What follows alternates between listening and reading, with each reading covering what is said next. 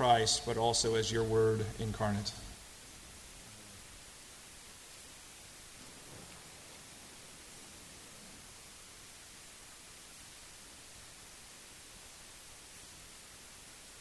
You can imagine what it was like.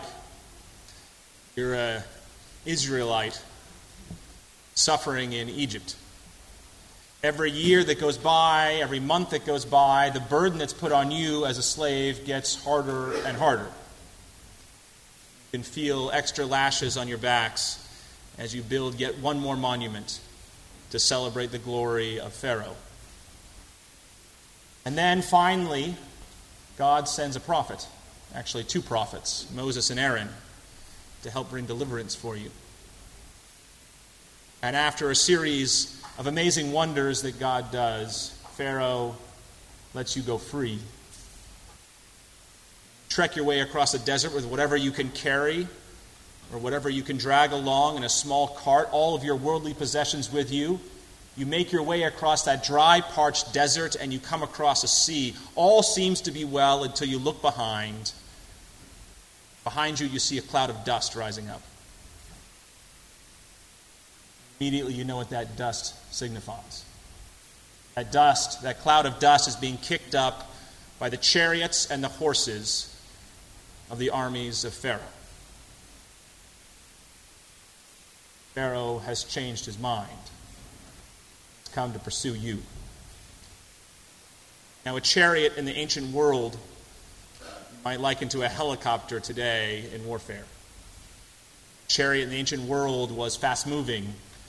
You had oftentimes an archer perched on the back who could fire with impunity a rain of arrows into his enemies. Or perhaps you had someone wielding a spear. Either way, if you were on your feet, even if you were armed, there was very little you could do against the mighty power of chariots. So you were afraid. As the army kept getting closer and closer, you realized that your end was going to be upon you. As bad as slavery was in Egypt, you would rather be a slave in Egypt than die there by the shores of the sea.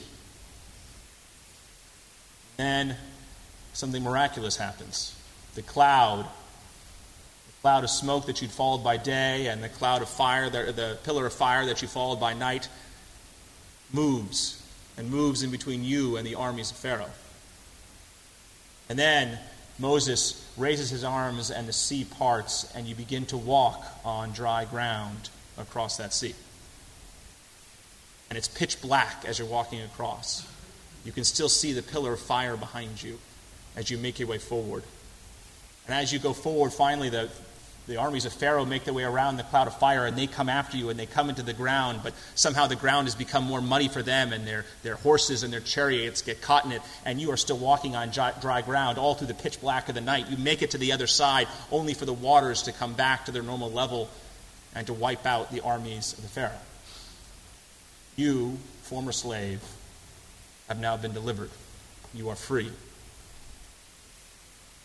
There's this curious detail at the end of this passage. Curious detail that the author insists on adding in, where after all is done, after this great victory, sea washed up on the seashore, bodies of the dead Egyptians. Something might move inside you, and you think about what the story of that Egyptian might have been.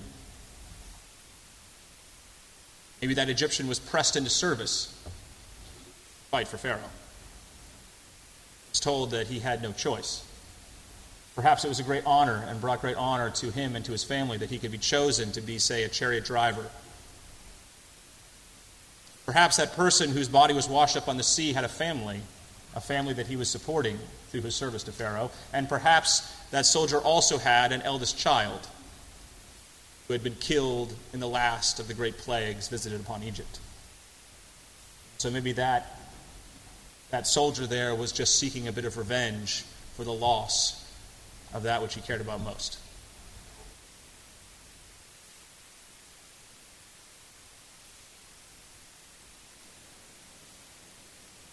I grew up, low these many years ago in the 1980s. During the waning days of the Cold War. And as a As a baby in the Cold War in the 80s, I can imagine it was very different than growing up, say, in the Cold War in the 50s or 60s. We didn't have any duck or cover drills.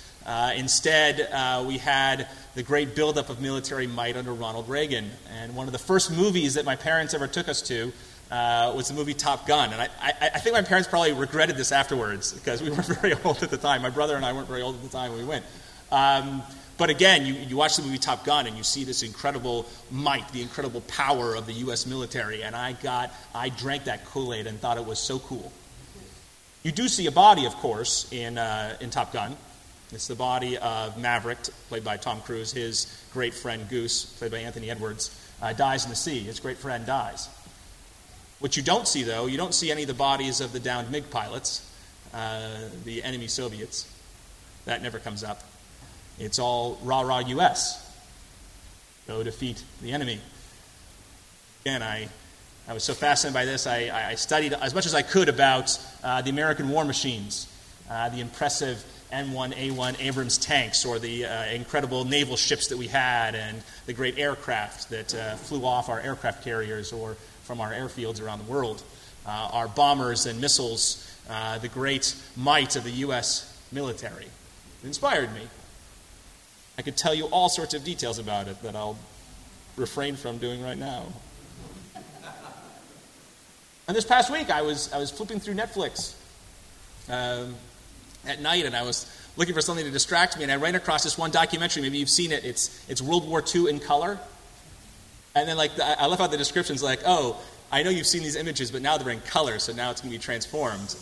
I didn't think it was that transformative to see things in color, but I did watch through it, and again, there's this narrator talking about the strategy and tactics of the war with each different episode, and you see these different images. And because this passage was on my mind, it struck me that you see a lot of explosions, you see a lot of military machines, you hear a lot of these tactics back and forth. You don't see a lot of bodies. You certainly don't see a lot of bodies of German or Japanese soldiers. Or civilians, for that matter.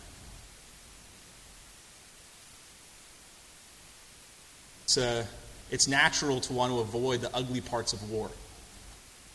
Just human nature. We don't like thinking about that. We'd rather think about the great military might rather than the cost of war. It's also natural for us to side with our tribe, our team. Last night I found myself drawn into the UT football game as they were struggling against USC and lost in double overtime at the end, which crushed me. We follow our tribe, we follow our team, we root for them, and that's true in war too. We celebrate our side's victories and the other side's defeats. There's also oftentimes a racial and ethnic tinge to this. In World War II, very famously, in February 1945, the Royal Air Force launched a firebombing attack against the German city of Dresden, leveling Dresden. Even at the time, this drew moral condemnation from people, and afterwards in the 1940s, there was a whole investigation about the firebombing of Dresden and the morality of it. At the time, initial estimates ran as high as 200,000 dead. After the investigation, the numbers were more accurately revised down to 25,000 dead. But still, these were civilians killed in this firebombing. What's interesting is, in spite of the outcry over the firebombing of Dresden, there was a comparatively muted response to the firebombing of Tokyo. The firebombing of Tokyo, a month later, that killed some 100,000 Japanese, 4 times as many as died in Dresden, and yet something about killing Japanese didn't disturb the conscience of Americans and Brits the same way as killing Japanese did. The Vietnam War, the United States lost 58,000 soldiers, roughly. During the Vietnam War, there were some 1.2 million Vietnamese who died in both North and South. So roughly 20 Vietnamese died for every American soldier who died during the Vietnam conflict. The wars in Iraq and Afghanistan, we've lost some 7,000 American soldiers for the last 15 years. 7,000 soldiers. And another roughly 7,000 Americans have died who were contractors or government workers. It's estimated that there's some 300,000 Iraqis, Afghans, or Pakistanis who've also died in this conflict. And for a rough estimate of 20 Iraqis, Afghans, or Pakistanis for every 1 American who's died in those conflicts. It's a lot of bodies floating on the seashore.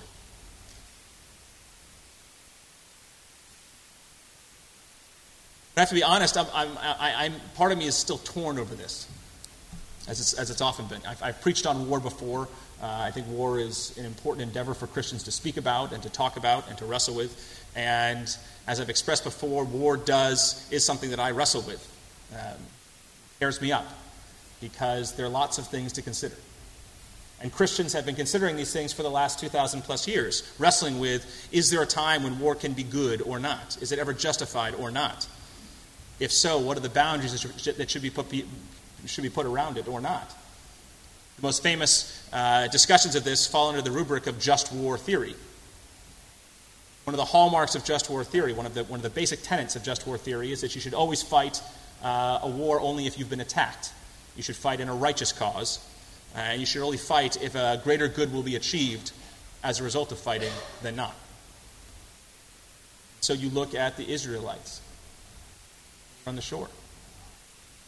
It's tragic that the Egyptian soldiers died in that, but at the same time, it was on behalf of the liberation of the Israelites from a truly oppressive regime. It's a righteous conflict, if there ever was one. What about the Second World War, often seen in our consciousness as being a righteous conflict? We were attacked by fascism. We were defending democracy, liberty, the right to self-determination.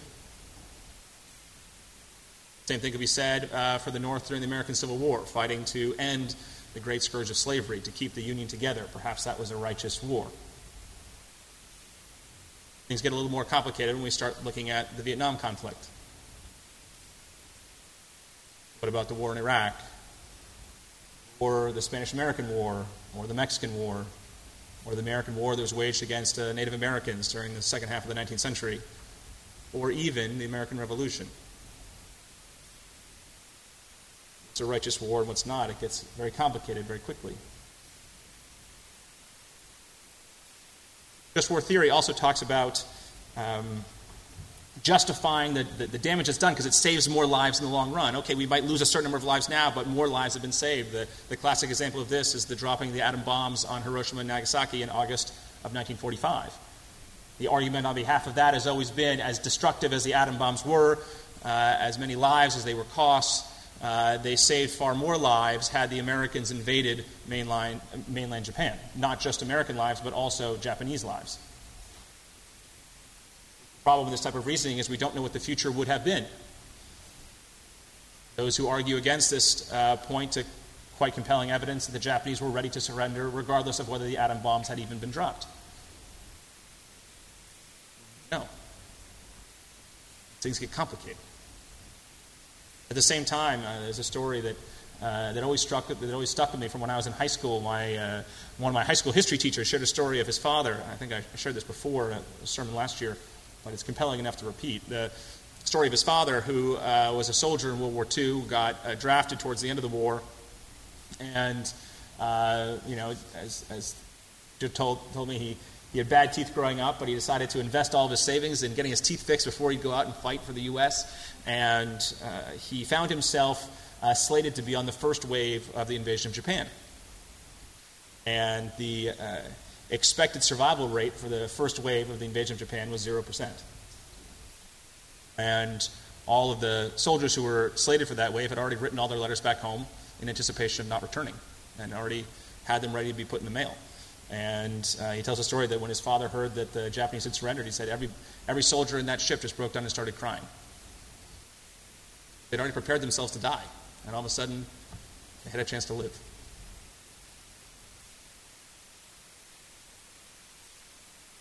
Another thing that just war theory talks about is proportionality.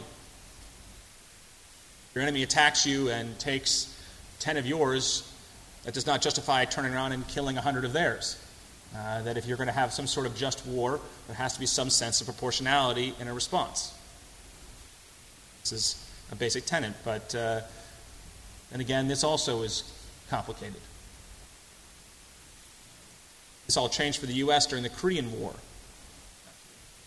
So in the Korean War, if you recall, again, this is where the historian in me gets to all that military history comes up somewhere. In the Korean War, of course, Kim Il-sung attacks the South in June of 1950, pushes the South Koreans down to the very edge, The UN forces, under the leadership of General MacArthur, respond in September 1950 with a landing at Incheon, pushing the North Koreans up near the Yalu River, which then leads to the joining in the conflict of the Red Army of China. And the Chinese send huge waves of men over the Yalu River to launch a massive counterattack against the U.S., which leads to what is probably the single largest military defeat in American history and pushes the Americans back near the 30th parallel. Not only does this lead to the eventual dismissal of Douglas MacArthur, but it leads to the appointment of a new person in charge of the 8th Army, a guy by the name of Matthew Ridgway, one of the true American heroes of the U.S. Army. Matthew Ridgway realized that the Chinese would always outnumber the Americans. Always. There was nothing they could do to field as many men as the Chinese could. It simply was not possible. But what the Americans did have was superior technology. And so Ridgway not only reinstilled confidence in the American military, but used American military might in order to dent the Chinese onslaught. He very intentionally had disproportional conflict. He would kill 10 Chinese for every 1 American who died by using the advanced American artillery, aircraft, bombers, etc. It's being disproportionate in order to save American lives. The same theories ran true in Vietnam. Is he right to have done that?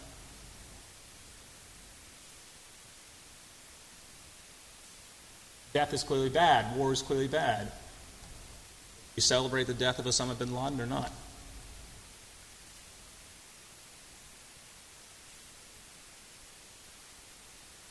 So this past week, I had finally my insurance adjuster arrived at my home, which I was grateful for. The first trip he went through the house relatively quickly because he had a lot of houses to do, but then he had some more things he had to fix, so he came back the next day to take more pictures and more measurements of my house to find out what the insurance company would fix and what they wouldn't. And so he was doing these measurements, and then he obviously didn't have any schedule afterwards because then he started chatting with me. Maybe it's just because I'm a minister and he knew that, and that whenever you're a minister, people tend to engage you in conversation, which is a good thing. So again, we were talking about football and Texas and various things, and then the conversation started to go off in a wrong direction, where he started, or at least bad direction for me. He started to heavily critique Colin Kaepernick and sitting down, and then he had said some very nasty things about African Americans, and I'm like, well, let's move this back to football. So I tried to bring it back to football, and he had spent his freshman year at University of Texas. And then he was drafted into the Army. He said that he had served, then he went to OCS and ended up becoming an officer. And I said, well, did you go serve in Vietnam? And he said, yes. What did you do in Vietnam? He said, I was a platoon leader in the infantry. I said, okay. And I said, well, when did you go there? And I said, I arrived just after the Tet Offensive in 1968. Here's me, the military dork, and this is actually, I still can't believe I was saying these things, whatever. I then came back, I said, well, everything I've heard is, while the Tet Offensive was bad for American morale, in fact, the Viet Cong revealed all their positions, and in the American counterattack, it actually gave a chance for the Americans to have, and Americans and the South Vietnamese, to have a leg up on the Viet Cong for the first time. So that this was really laid the groundwork for what became the stalemate post-1972. That were it not for Watergate might still be the case today. So here I was saying, oh yeah, Tet Offensive. And I could tell by my conversation that he had a different perspective on it. He said, well, when I got there, what he remembered was after the Tet Offensive, Lyndon Johnson stopped bombing, ordered the cessation of bombing of the Ho Chi Minh Trail and other supplies to the south, which for the soldiers on the ground meant that their opponents would have more arms. That. He also remembered a change in the rules of engagement, where they changed the rules of engagement as opposed to doing search and destroy with their platoons. They had to do a search and reconnaissance work, so that you could only fire if being fired upon. And so as I looked into his face, he was very emotional. He was talking about this. Imagine walking into a village, and you're the lieutenant in charge of this platoon, and you literally have to wait until someone shoots at you before you can do anything back.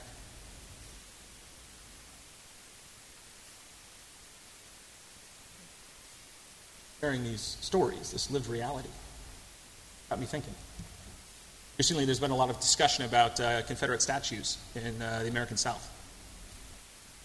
Some people saying, hey, the service of my ancestors who were Confederate soldiers should be celebrated, should be honored. They fought for a cause that they believed in. Even if it was a losing cause, even if it wasn't for the best, they still were fighting for that. We respond with other stories saying, hey, but my ancestors were former slaves in the South. And after we were freed and after Reconstruction, then we remember that then there was that horrible compromise of 1877 that ended Reconstruction, and then this whole white supremacist Jim Crow regime started to descend on the South, and that's when the statues got built so that they could be reminders to my ancestors of where we belonged in the pecking order of things. And that's what the statues mean to me, sharing of stories. This past week, I met up with a friend of mine from college who I hadn't seen in a while, who was in my fraternity, and after he graduated from Harvard, he signed up to go serve in the Marine Corps. He served in the Marine Corps, went over to Iraq, fought in Iraq, and he shared at one point just a story of he was recently having dinner with his father and his father-in-law, both of whom also had gone to Harvard, and they were joking over drinks about their low draft number and the way that they got out of the draft. And he said he kept silent, but he was just bubbling up with rage there. Here's someone who had volunteered to fight and had served in Iraq, hearing his father and grandfather make jokes about how successful they were at being able to avoid the draft. Ethical theory in the last 30 years has shifted. For a long time, ethical theory was about the structures of ethics that guide our thinking. Things like just war theory. If we can come up with some sort of good set of guidelines, then we can, move ourselves in a good ethical direction. But since the early 1980s, ethicists have taken a different direction, because we don't actually make ethical decisions around war or other things based on some framework. We make ethical decisions based on our own narratives, our own stories. Based on our own life stories, based on the paths that we've walked on, based on the experiences that we've had. When we come across a new experience, that's why we make that decision. And there are a whole bunch of factors that go into it, but it's fundamentally rooted in a narrative that you hold within your hearts. If we are going to live more ethical lives, one of the key elements is not only to share our stories, but to hear other people's stories. That's true in all sorts of in many parts of our lives, but also when we consider issues of war and peace. What's ethical and what's not. Today is International Peace Sunday. That Sunday that falls between September 11th and September 21st, declared by the United Nations. Today, as much as any other day, I lift up the ethical problem of peace, something that has plagued us as long as humanity has been around. We are going to actually find some sort of ethics of way forward about how peace and war fit together. I would suggest that the thing we have to do is hear our stories. If you served in the military, have you told your children or your friends about that service, what it was like? It doesn't have to be on the front lines. In fact, most people who serve in the military do not serve in combat roles. You still shared that. Stories of your parents who might have served in the military.